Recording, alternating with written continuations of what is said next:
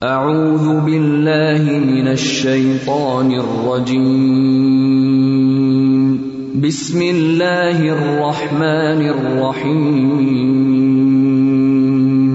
الحمد للہ رب العالمین الرحمن الرحیم مالک یوم الدین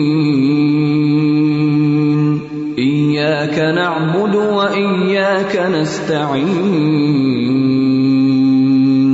اهدنا الصراط المستقيم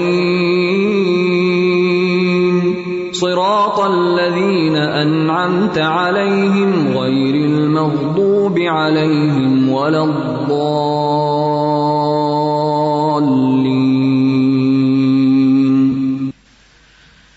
السلام علیکم ورحمۃ اللہ وبرکاتہ.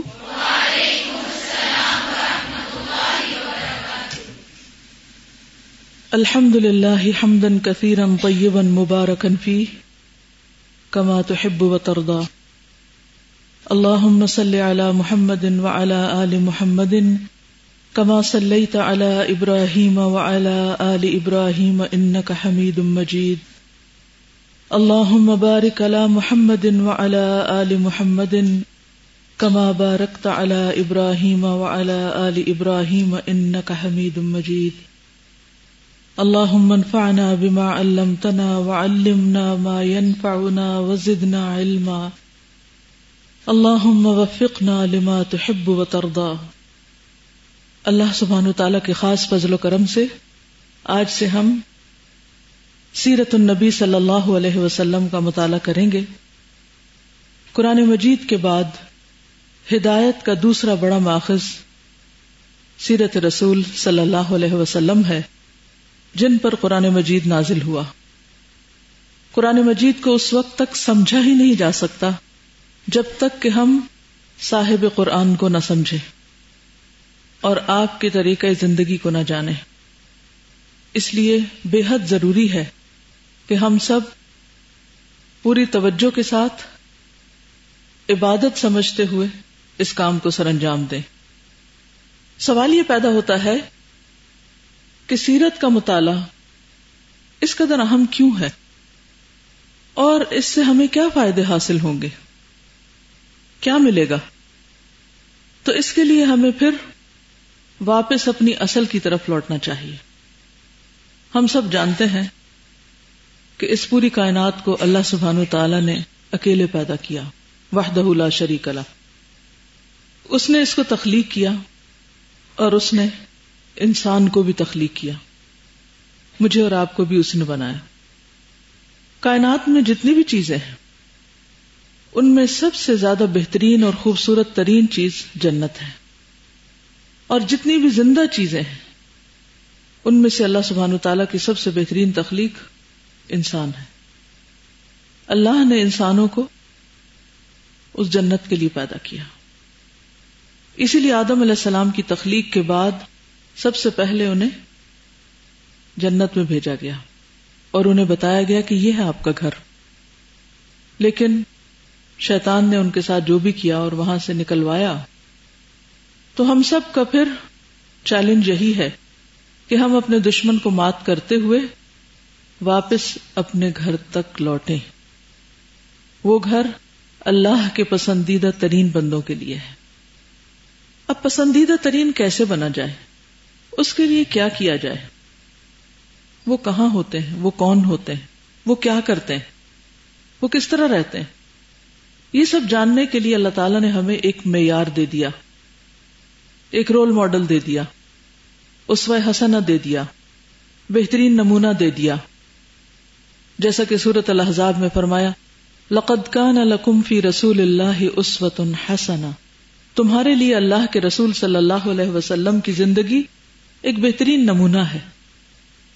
تو ہم سیرت کا مطالعہ کریں اس حکم کی تکمیل کے لیے کہ اس اسوہ حسنہ کو جانیں، پہچانیں، اس کی پیروی کریں تاکہ ہم اچھے انسان بن سکیں، اللہ کے محبوب بن سکیں، اس بہترین گھر میں جا سکیں جو اللہ نے اپنے محبوب بندوں کے لیے بنایا ہے. یہ سب اسی وقت ممکن ہے جب ہم اپنے مقصد زندگی کو اچھی طرح جانتے ہوں گے. مقصد زندگی کیا ہے؟ الذی خلق الموت والحیاۃ لیبلوکم ایکم احسن عملا. اس نے موت اور زندگی کو اس لیے بنایا تاکہ تمہیں آزما کر دیکھے کہ تم میں اچھے عمل کون کرتا ہے. تو گویا ہم سب ایک امتحان میں ہیں. ہم سب سے یہ دیکھا جا رہا ہے کہ ہمارے اعمال کیسے ہیں، اچھے ہیں یا نہیں. اور اچھے اعمال کا معیار کیا ہے کہ وہ اسوہ حسنہ کے مطابق ہیں یا نہیں. وہ جو اللہ نے ایک نمونہ دیا ہے اس سے مشابہت رکھتے ہیں یا نہیں، اس کے طریقے پر ہیں یا نہیں. کوئی عمل اچھا ہو نہیں سکتا جب تک کہ اس کی دلیل ہمیں اللہ کے رسول صلی اللہ علیہ وسلم کی زندگی میں نہ ملے. اس لیے اللہ کے مطلوب، پسندیدہ اور بہترین کاموں کو جاننے کے لیے، اپنی تہذیب اور اخلاق کو سنوارنے کے لیے نہایت ضروری ہے کہ ہم سیرت کا مطالعہ کریں. سیرت کہتے کس کو ہیں؟ سیرت کا لفظ عربی زبان کا لفظ ہے جس کا معنی ہوتا ہے راستہ. سارا یسیر سیر سے، سارا کا مطلب ہوتا ہے چلنا. سارا یسیر سیر ٹو واک. عربی میں سیرت کا معنی سنت بھی کیا جاتا ہے، طریقہ. تو سیرت النبی کا مطلب کیا ہوا؟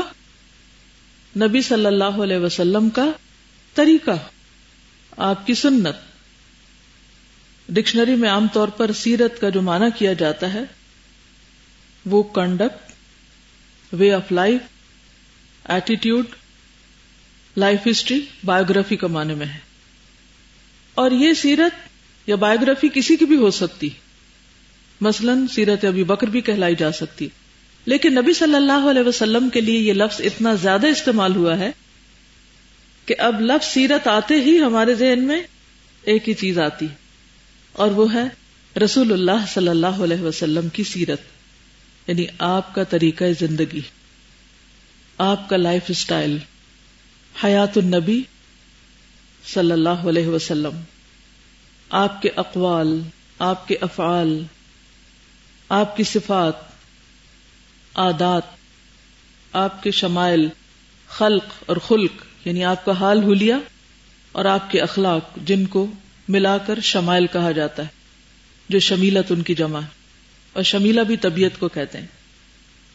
تو سیرت ان سب چیزوں پر مبنی ہے. پھر یہ بھی یاد رہے کہ سیرت چونکہ آپ صلی اللہ علیہ وسلم کے حالات کا نام ہے، اس لیے سنت سے یا حدیث سے سیرت فرق کہاں ہوتی ہے کہ آپ کی سیرت میں آپ کی زندگی کے 3 حصے شامل ہیں، بعثت سے پہلے کا بھی اور بعثت کے بعد بھی، جو مزید 2 حصوں میں تقسیم ہوتا ہے، مکی اور مدنی. تو گویا جب ہم سیرت کا مطالعہ کرتے ہیں تو پھر اس میں آپ کی زندگی کے حالات پڑھتے ہیں جو 40 سالہ زندگی پر مشتمل ہے، یعنی نبی صلی اللہ علیہ وسلم کی بعثت یعنی نبی بننے سے پہلے کے حالات، پھر نبوت کے بعد کے حالات، جس میں ایک حصہ جو آپ نے مکہ میں گزارا اور دوسرا جو مدینہ میں گزارا. تو سیرت ان تمام پر مشتمل ہے. جبکہ حدیث کس سے ڈیل کرتی ہے؟ جو آپ کے نبی بننے کے بعد آپ کے اقوال، افعال اور اعمال تھے، یا تقریر، یعنی جو چیزیں آپ کے سامنے ہوئی، آپ نے ان کو پسند کیا یا ناپسند کیا. آپ کی لائف ہسٹری یا آپ کی بایوگرافی جو ہے وہ پڑھنا ایسا نہیں جو کسی بھی عام انسان کی زندگی کے حالات پڑھنا ہو.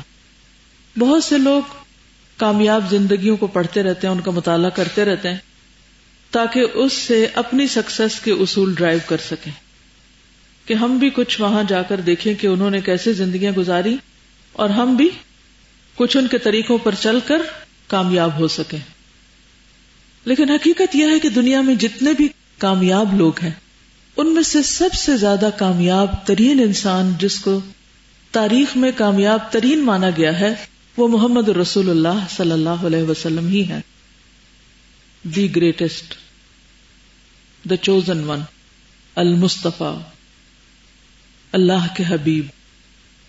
اس بات کی گواہی صرف قرآن ہی نہیں دے رہا کہ لقد کان لکم فی رسول اللہ اسوۃ حسنہ وما ارسلناک الا رحمۃ للعالمین، بلکہ نان مسلمز نے بھی اس بات کو تسلیم کیا ہے. مائیکل ہارٹ، جس کا نام آپ سب نے سنا، مذہباً عیسائی تھا اور پیشے کے اعتبار سے ایک سائنٹسٹ تھا. اس نے ہر طرح کی ریسرچ کر کے پوری انسانی تاریخ سے، ہیومن ہسٹری سے 100 ایسے لوگوں کے حالات جمع کیے جنہوں نے تاریخ پر بہت زیادہ اثر ڈالا، یعنی انسانی ذہن پر اور انسانی زندگی پر. اور ان میں سب سے ٹاپ پر رسول اللہ صلی اللہ علیہ وسلم کو رکھا. حالانکہ وہ خود عیسائی تھا، لیکن اس نے بغیر کسی تعصب کے نبی صلی اللہ علیہ وسلم کو دنیا کا سب سے زیادہ کامیاب ترین انسان قرار دیا. اور اس نے اس بات کا دعویٰ بھی کیا کہ شاید یہ بات کچھ لوگوں کو حیران کرے کہ میں خود عیسائی ہوں اور محمد صلی اللہ علیہ وسلم کو نمبر 1 پہ رکھ رہا ہوں، لیکن حقیقت یہ ہے، سچائی یہ ہے کہ he was the only man in history who was supremely successful. صرف successful نہیں، who was supremely successful on both the religious and secular sides. یعنی کہ دنیاوی اور دینی یا مذہبی اور دنیاوی سائڈز پر وہ دنیا کا سب سے زیادہ کامیاب ترین انسان ہے. عام طور پر آپ دیکھیں کہ جو لوگ مذہبی ہوتے ہیں وہ اگر کسی چیز میں آگے نکلتے ہیں یا ان کی کوئی اسپیشلٹی ہوتی ہے تو وہ صرف مذہب ہوتا ہے اور وہ ایک مذہبی اسکالر یا مذہبی شخصیت کے نام سے پہچانے جاتے ہیں اور اسی میں وہ آگے بڑھتے ہیں. عموماً دنیا سے ان کا کوئی زیادہ سروکار نہیں ہوتا. جو لوگ دنیا کی طرف جاتے ہیں وہ عام طور پر دنیاوی اعتبار سے بہت کامیاب ہوتے ہیں لیکن مذہب سے بہت دور ہوتے ہیں. ان دونوں چیزوں کا کسی ایک ذات میں جمع ہو جانا انتہائی کمال کی بات ہے، اور وہ صرف اللہ کے رسول صلی اللہ علیہ وسلم ہی میں ملتا ہے. یعنی دنیا کے جتنے بھی لیڈرز کا آپ مطالعہ کریں، چاہے وہ سائنٹسٹ ہوں، ہسٹورینز ہوں، تھنکرز ہوں، فلاسفرز ہوں، ان کی زندگیاں ادھوری ہیں. وہ صرف ایک پہلو میں اسپیشلائز کر سکتے ہیں، سب میں نہیں، ان میں بیلنس نہیں پایا جائے گا. لیکن نبی صلی اللہ علیہ وسلم کی ذات both the religious and secular levels, both levels پر انتہائی کامیاب تھی. ایک طرف آپ نے دینی اعتبار سے اعلیٰ ترین معیار قائم کیے. آپ دیکھیے آپ کی عبادات کا حال کیا تھا، آپ کے روزے رکھنے کا، آپ کی رات کی نماز کا، اللہ کے ذکر کا، دنیا سے بے رغبتی کا. اور دوسری طرف چاہے قانون بنانے کی بات ہو، چاہے سیاست کی بات ہو، چاہے فوجی قیادت کی بات ہو، یا دنیا کا کوئی اور فن اور پیشہ، اس میں آپ صلی اللہ علیہ وسلم نے بہترین رہنمائی فراہم کی ہے، اور یہ آپ ہی کی ذات کا خاصہ ہے. اس لحاظ سے اللہ کے رسول صلی اللہ علیہ وسلم کا دنیا میں بھیجا جانا اللہ تعالیٰ کا ہم سب پر بہت بڑا احسان ہے، اور خصوصاً اہل ایمان پر، جیسا کہ قرآن مجید میں اللہ تعالیٰ فرماتے ہیں لقد من الله على المؤمنين إذ بعث فيهم رسولا من أنفسهم يتلو عليهم آياته ويزكيهم ويعلمهم الكتاب والحكمة وإن كانوا من قبل لفي ضلال مبين. یقیناً اللہ نے اہل ایمان پر احسان فرمایا جب ان میں سے ایک رسول خود انہی کے اندر سے اٹھایا جو ان پر اس کی آیات پڑھتا ہے، انہیں کتاب اور حکمت کی تعلیم دیتا ہے اور ان کا تزکیہ کرتا ہے، اور اس سے پہلے وہ یقیناً کھلی گمراہی میں مبتلا تھے. تو گویا یہ اللہ سبحانہ وتعالیٰ کا ہم سب پر بہت بڑا احسان ہے کہ اس نے ہمارے اندر یعنی انسانوں کے اندر اور خاص طور پر اہل عرب کے اندر انہی میں سے ایک رسول اٹھا کر انسانوں کی ہدایت، ان کی تربیت اور ان کے بہتر انجام کے لیے ایک بہترین موقع فراہم کیا. اس پر ہم اللہ سبحانہ وتعالیٰ کے جتنے بھی شکر گزار ہوں کم ہے. سیرت کا مطالعہ کرنے کے لیے ہمیں قرآن مجید کی طرف بھی رجوع کرنا پڑتا ہے، اگرچہ دیگر انبیاء کی نسبت نبی صلی اللہ علیہ وسلم کا تذکرہ قرآن مجید میں کم ہے. مثلا قرآن پاک کے ہر پارے میں آپ موسیٰ علیہ السلام کا ذکر پڑھیں گے، عیسیٰ علیہ السلام کے بارے میں کافی تفصیلات ملتی ہیں، دیگر انبیاء کی تفصیلات ملیں گی. قصص الانبیاء کے نام سے آپ کتابوں میں دیکھتے ہیں جو کچھ، اس کا ایک بڑا حصہ قرآن مجید سے لیا جاتا ہے. یوسف علیہ السلام کا پورا قصہ تفصیل کے ساتھ قرآن مجید میں بیان ہوا ہے، لیکن نبی صلی اللہ علیہ وسلم کی سیرت اس تفصیل کے ساتھ قرآن مجید میں بیان نہیں ہوئی، حالانکہ اس کے اہم پہلو بیان کر دیے گئے ہیں. اس کے لیے پھر ہمیں رجوع کرنا پڑتا ہے کس کی طرف؟ حدیث کی طرف اور خود سیرت کی طرف. سیرت نگاری کا کام خود نبی صلی اللہ علیہ وسلم کے زمانے میں ہی شروع ہو گیا تھا. صحابہ نے جہاں آپ کے اقوال لکھے وہاں آپ کی زندگی کے احوال بھی لکھے اور آپ کے بارے میں لکھنا شروع کیا. پھر اس کے بعد دور صحابہ کے بعد دور تابعین میں اور اس کے بعد کتابوں کی شکل میں بھی آپ کے حالات زندگی مدون ہونے لگے. ان کی تفصیلات میں میں اس وقت نہیں جاؤں گی کیونکہ آپ کے بارے میں تقریباً 5 لاکھ کتابیں لکھی گئی ایک رف اسٹیمیٹ کے مطابق، جس میں تقریباً ہر زبان میں کچھ نہ کچھ پایا جاتا ہے. اب اگر ان کتابوں کی لسٹ ہی بیان کرنا شروع کریں تو مہینے لگ جائیں صرف انہی کا ذکر کرتے ہوئے، کیونکہ آپ صلی اللہ علیہ وسلم شخصیت ہی ایسی ہیں کہ جن کے بارے میں ہر شخص جاننا چاہتا ہے. کیونکہ کامیاب ہونے کی، بہترین انسان ہونے کی ایک خواہش ہر انسان کے اندر چھپی بھی ہوتی، اور وہ یہ جاننا چاہتا ہے کہ کامیابی کا راستہ کون سا ہے. اور اس کے لیے چونکہ تاریخ اس پر گواہ ہے کہ آپ کامیاب ترین انسان تھے، تو اس لیے آپ کی سیرت سے ہر طرح کے لوگوں کو دلچسپی رہی اور اس پر بے پناہ لکھا گیا ہے. محدثین نے بھی آپ کے بارے میں بہت کچھ لکھا ہے. عام طور پر طریقہ یہ رہا ہے کہ جب محدثین کسی حدیث کو جس میں حلال اور حرام کی بات ہوتی، جس سے کوئی قانون نکلتا، اس کے بارے میں بہت سختی برتتے تھے. اس کی صحت کے اصول بہت ہائی ہوتے تھے کہ جس پہ ان کو پرکھا جاتا تھا. لیکن جب سیرت یا ہسٹری کی بات ہوتی تو عموماً اس میں تساہل برتا جاتا. امام احمد بن حنبل کہتے ہیں اذا جئنا الی التاریخ تساہلنا، کہ جب ہم تاریخ لکھتے ہیں تو تھوڑی سی نرمی برتتے ہیں، جبکہ اس کے مقابلے میں جب کوئی حدیث لیتے ہیں آپ کے اقوال یا خاص طور پر احکامات تو اس میں ہم شدت برتتے ہیں. تو ابتدا میں تاریخ یا سیرت کے موضوع پر جو کچھ لکھا گیا اس میں کچھ ضعیف چیزیں بھی شامل کر دی گئی.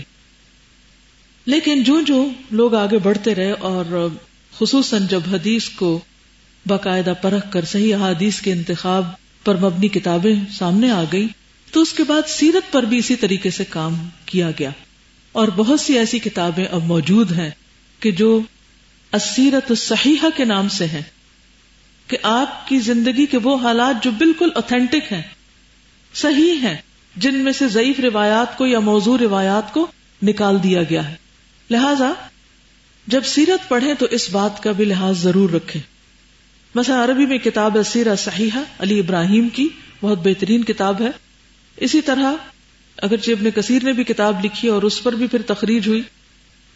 لیکن یہ نہ کہیے کہ سیرت پڑھیں تو کیا اس پہ یقین کریں یا نہ کریں. ہاں اس میں دونوں طرح کی چیزیں ہیں، لیکن یہ آپ پر اس بات کا انحصار ہے کہ آپ اپنے پڑھنے کے لیے کیا چیز لیتے ہیں. اور اس میں ہم دیکھتے ہیں کہ اس دور میں خاص طور پر الرحیق المختوم اور اس کا ابریویٹڈ ورژن تجلیات نبوت جو ہے، جو سمپل ہے، آسان ہے، یہ صحیح کتابوں میں سے ہے، ان پر اعتماد کیا جا سکتا ہے. لیکن انہوں نے ہر چیز کا احاطہ نہیں کیا، اس لیے بعض اوقات ان کو پڑھتے ہوئے تشنگی رہ جاتی ہے، اور کچھ چیزیں جو صحیح کے درجے پر ہیں دوسری جگہوں سے بھی اکٹھی کی جائیں گی اور انشاءاللہ حسب ضرورت آپ تک پہنچائی جائیں گی. سیرت کا مطالعہ بہت اینگل سے کیا گیا، یعنی کئی رخوں سے کیا گیا ہے، لیکن خاص طور پر ہمارے لیے سیرت کا وہ مطالعہ جس میں اس سے اسباق لیے گئے ہوں، عمل کی راہیں متعین کی گئی ہوں، وہ بہت اہم ہے. اس میں بھی کتابیں لکھی گئی ہیں. البوتی ہے ایک، انہوں نے فقہ السیرہ کے نام سے کتاب لکھی ہے. محمد الغزالی نے جو سیرت پر کتاب لکھی ہے اس کا انداز بھی یہی ہے کہ انہوں نے آپ کی زندگی سے بے شمار سبق اخذ کیے ہیں. ہم بھی انشاءاللہ اسی طریقے پر چلیں گے. تو بات یہ ہے کہ مختلف کتابیں ایسی ہیں کہ جن میں نبی صلی اللہ علیہ وسلم کی صرف حالات زندگی بیان نہیں کیے گئے بلکہ ان کتابوں سے سبق بھی نکالے گئے ہیں. تو ہمارا بھی نقطہ نظر اور طریقہ کیا ہوگا کہ ہم جب سیرت کو پڑھیں تو کیا کریں؟ اپنے عمل کے نقطے اس میں سے ضرور لیں، عمل کے لیے راہیں متعین کریں، اور ہمارے اس پڑھنے اور اس کے آغاز سے قبل اپنی نیت کو پھر ایک دفعہ پرکھیں اور خالص کریں کہ میں اس کو کیوں پڑھا رہی ہوں اور کیوں پڑھنے جا رہی ہوں. صرف اور صرف اللہ کی رضا کے لیے، اس طریقے پر عمل کرنے کے لیے جو اللہ تعالیٰ کا پسندیدہ ترین طریقہ ہے، صرف اپنے علم نہیں اپنے عمل کو بھی سنوارنے کے لیے. تو اللہ کرے کہ جب ہم آپ کی سیرت کو پڑھ چکے تو ہمارے عمل میں واقعی تبدیلی آئی ہو.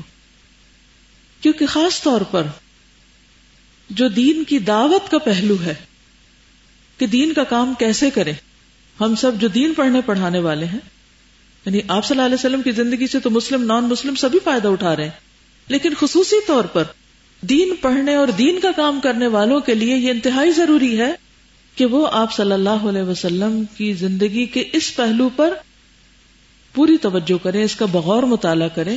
کیا کہ اللہ کی طرف بلانے میں آپ نے کون سے طریقے اختیار کیے اور کس کس طریقے سے لوگوں تک اللہ کا پیغام پہنچائے. یہ جاننا کیوں ضروری ہے؟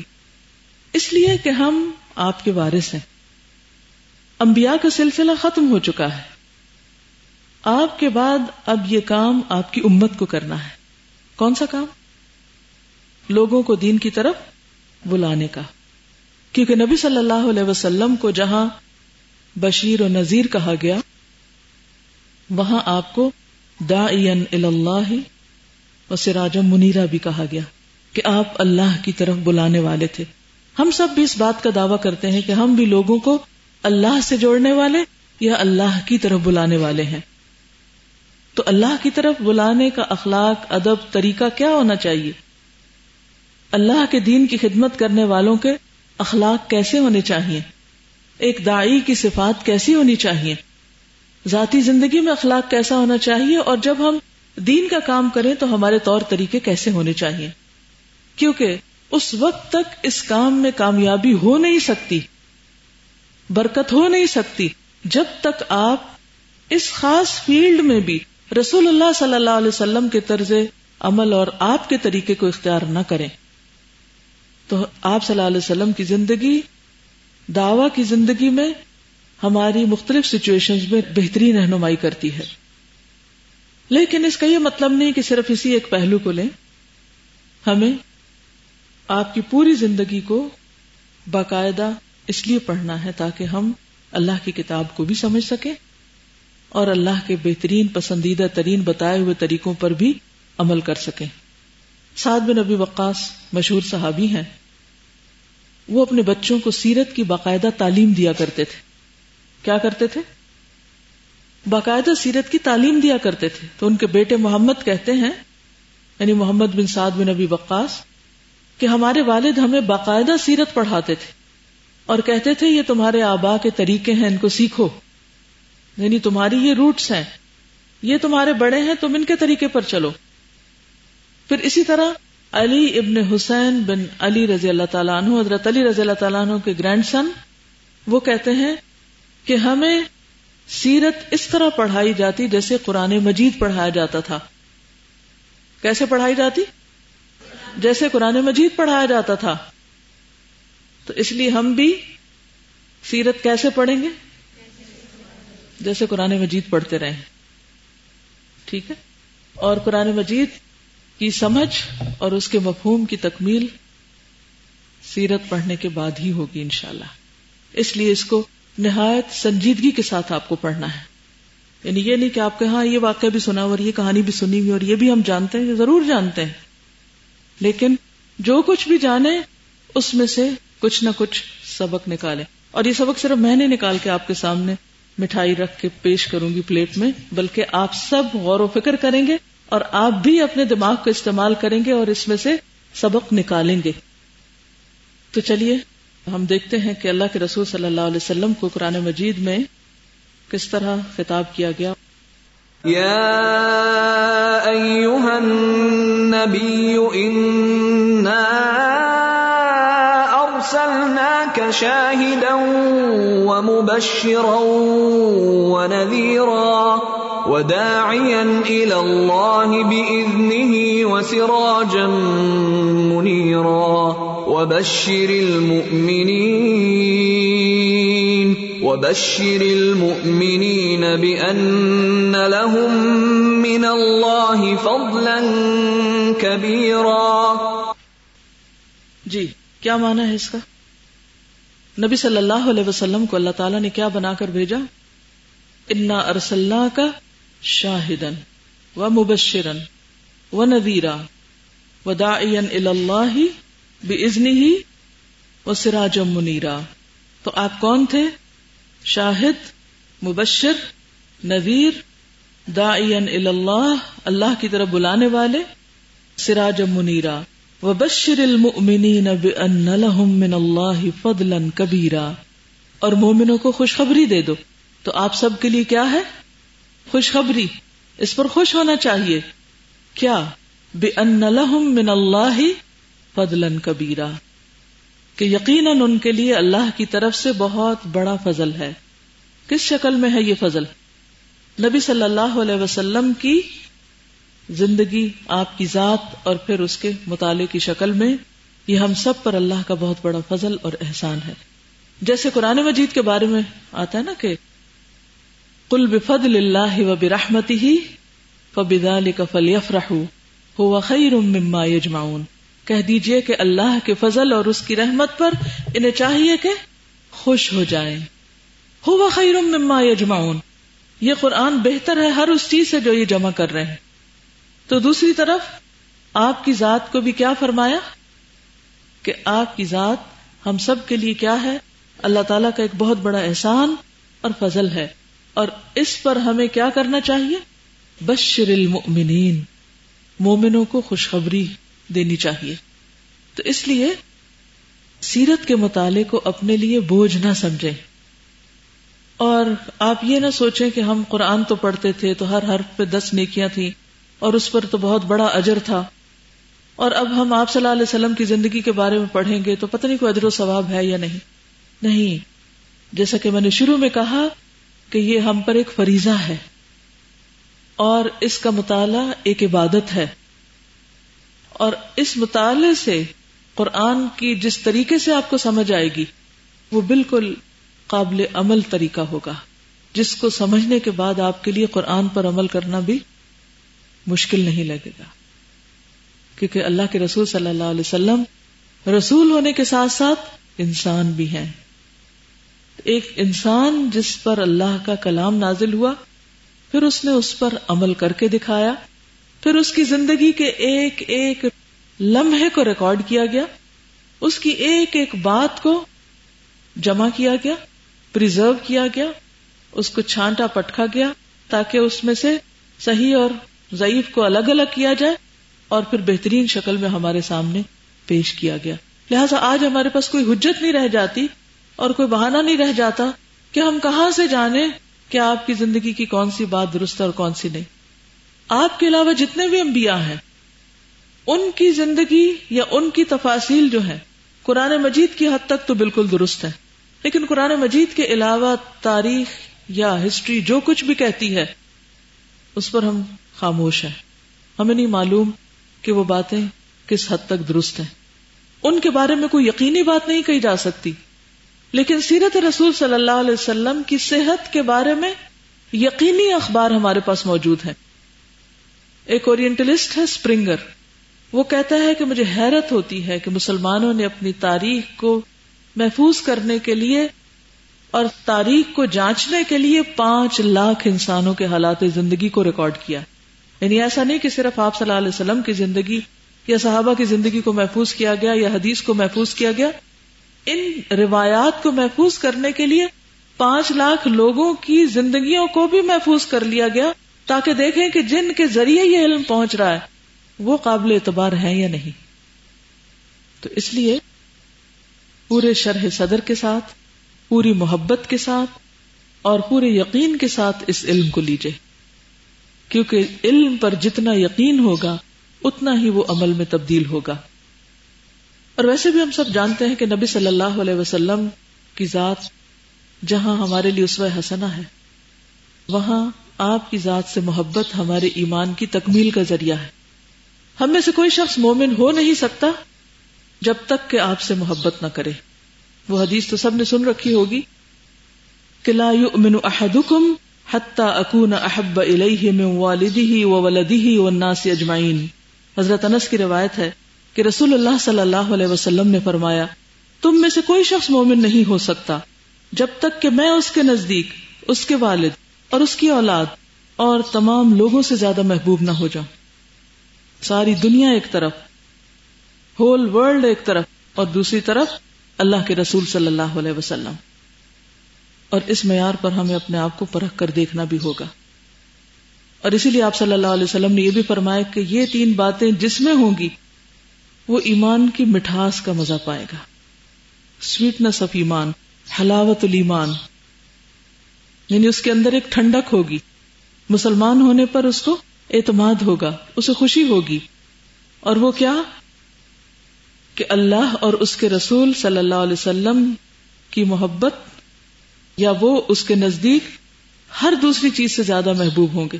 جیسے قرآن مجید میں بھی آتا ہے نا، قل ان کان آباؤکم وابناؤکم، وہ پوری آیت سورۃ التوبہ کی جس کے آخر میں آتا ہے احب الیکم من اللہ ورسولہ وجہاد فی سبیلہ فتربصوا.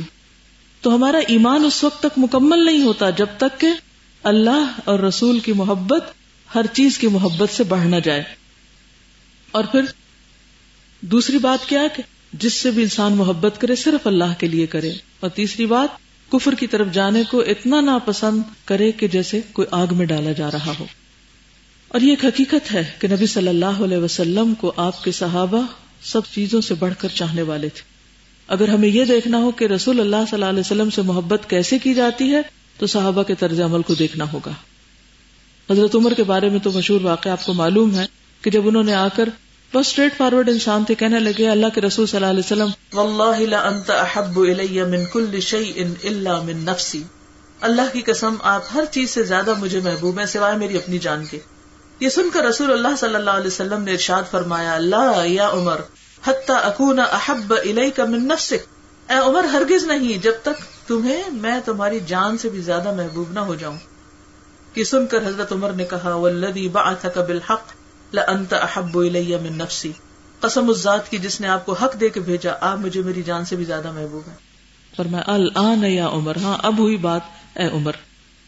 پھر اسی طرح ہم دیکھتے ہیں کہ عمرو بن العاص کہتے ہیں کہ میری زندگی کے 3 دور گزرے. جب وہ فوت ہو رہے تھے تو بہت پریشان تھے کہ معلوم نہیں میرے ساتھ کیا ہوگا. تو ان کے بیٹے عبداللہ بن عمرو بن العاص جو خود ایک بہت جلیل صحابی ہیں، وہ اپنے باپ کو بہت تسلی دینے لگے کہ ابا جان آپ نے تو اسلام کے لیے ایسے اور ایسے کارنامے کیے ہیں تو اللہ تعالیٰ آپ کو کیوں نہیں بخشے گا، آپ اللہ کی رحمت سے نا امید نہ ہو. تو بہرحال کہنے لگے کہ میری زندگی کے 3 دور گزرے ہیں. ان میں سے ایک دور وہ تھا کہ جب اللہ کے رسول صلی اللہ علیہ وسلم مجھے دنیا میں سب سے زیادہ ناپسندیدہ تھے اور میں چاہتا یہ تھا کہ کسی طرح میرا ہاتھ آپ پہ پڑے اور میں آپ کو ختم کر دوں. پھر اللہ نے ان کی محبت میرے دل میں ڈالی اور آپ اس زمین پر سب سے زیادہ محبوب ہستی تھے. اور پھر ہم نے آپ کے ساتھ مل کر جو کیا وہ کیا. وہ ایسی حالت تھی ایمان کی اور ایسا لطف اور ایسی مٹھاس تھی کہ اگر اس وقت میں دنیا سے جاتا تو مجھے یقین ہوتا کہ واقعی میں خیر کے ساتھ رخصت ہو رہا ہوں. اور پھر ایک وہ دور ہے جو آپ کے جانے کے بعد ہے اور جن حالات میں ہم پڑ گئے ہیں وہ سب کے سامنے ہیں، یعنی جیسے جیسے فتنے اور آزمائشیں، تب اللہ کی رحمت ہی سے امید ہے. لیکن اس سے پتہ یہ چلتا ہے کہ آپ کے صحابہ آپ کو ہر چیز سے بڑھ کر چاہنے والے تھے.